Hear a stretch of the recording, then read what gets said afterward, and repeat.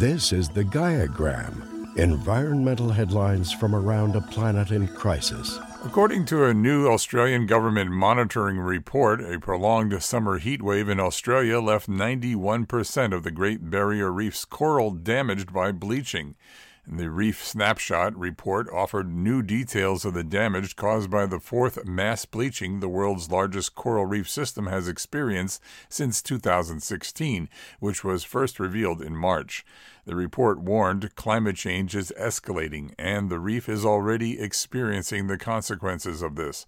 The report found that after the waters began to warm last December, all three major regions of the reef experienced bleaching, a phenomenon that occurs when coral is stressed and expels brightly colored algae living in it.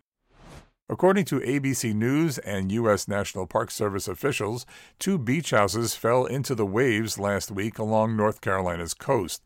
This is the third time a home has fallen into the surf this year.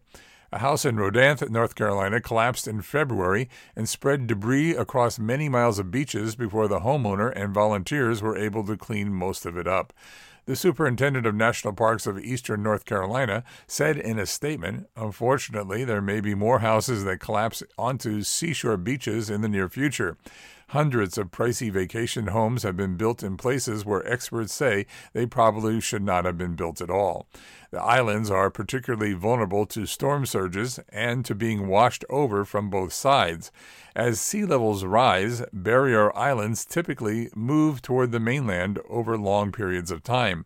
Holding them in place by artificial means only makes them more vulnerable."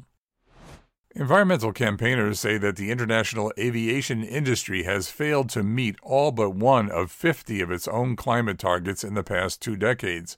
A report commissioned by the climate charity Possible assessed every target set by the industry since 2000 and found that nearly all of them had been missed, revised, or quietly ignored.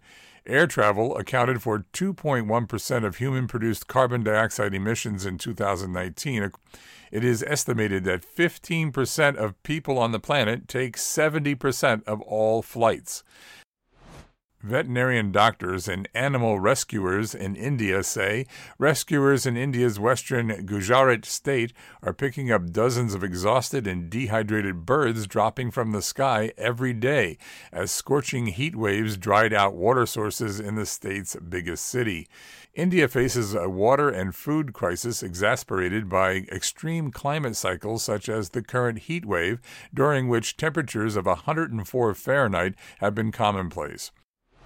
Across the globe, reports of debilitating droughts are reaching all-time highs, and the demand for water is ever growing. According to a new study published by the American Geophysical Union journal Earth's Future, it means a major increase in water scarcity problems.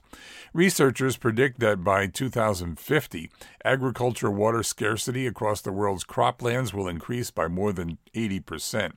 Researchers predict that shifting precipitation patterns and evaporation due to rising temperatures will cause about 16% of global croplands to experience water scarcity due to changes in available green water, or water that is within the soil. And finally, a thirsty world may get a filter-free desalination system.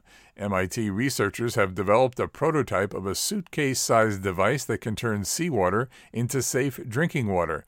The unit weighs less than 23 pounds and does not require the use of filters and can be powered by a small, portable solar panel. According to the International Desalination Association, more than 300 million people around the world now get their drinking water from the sea. With climate change exacerbating water scarcity globally, seawater desalination is stepping in to fill the void. This was the Gaiagram, environmental headlines from around a planet in crisis.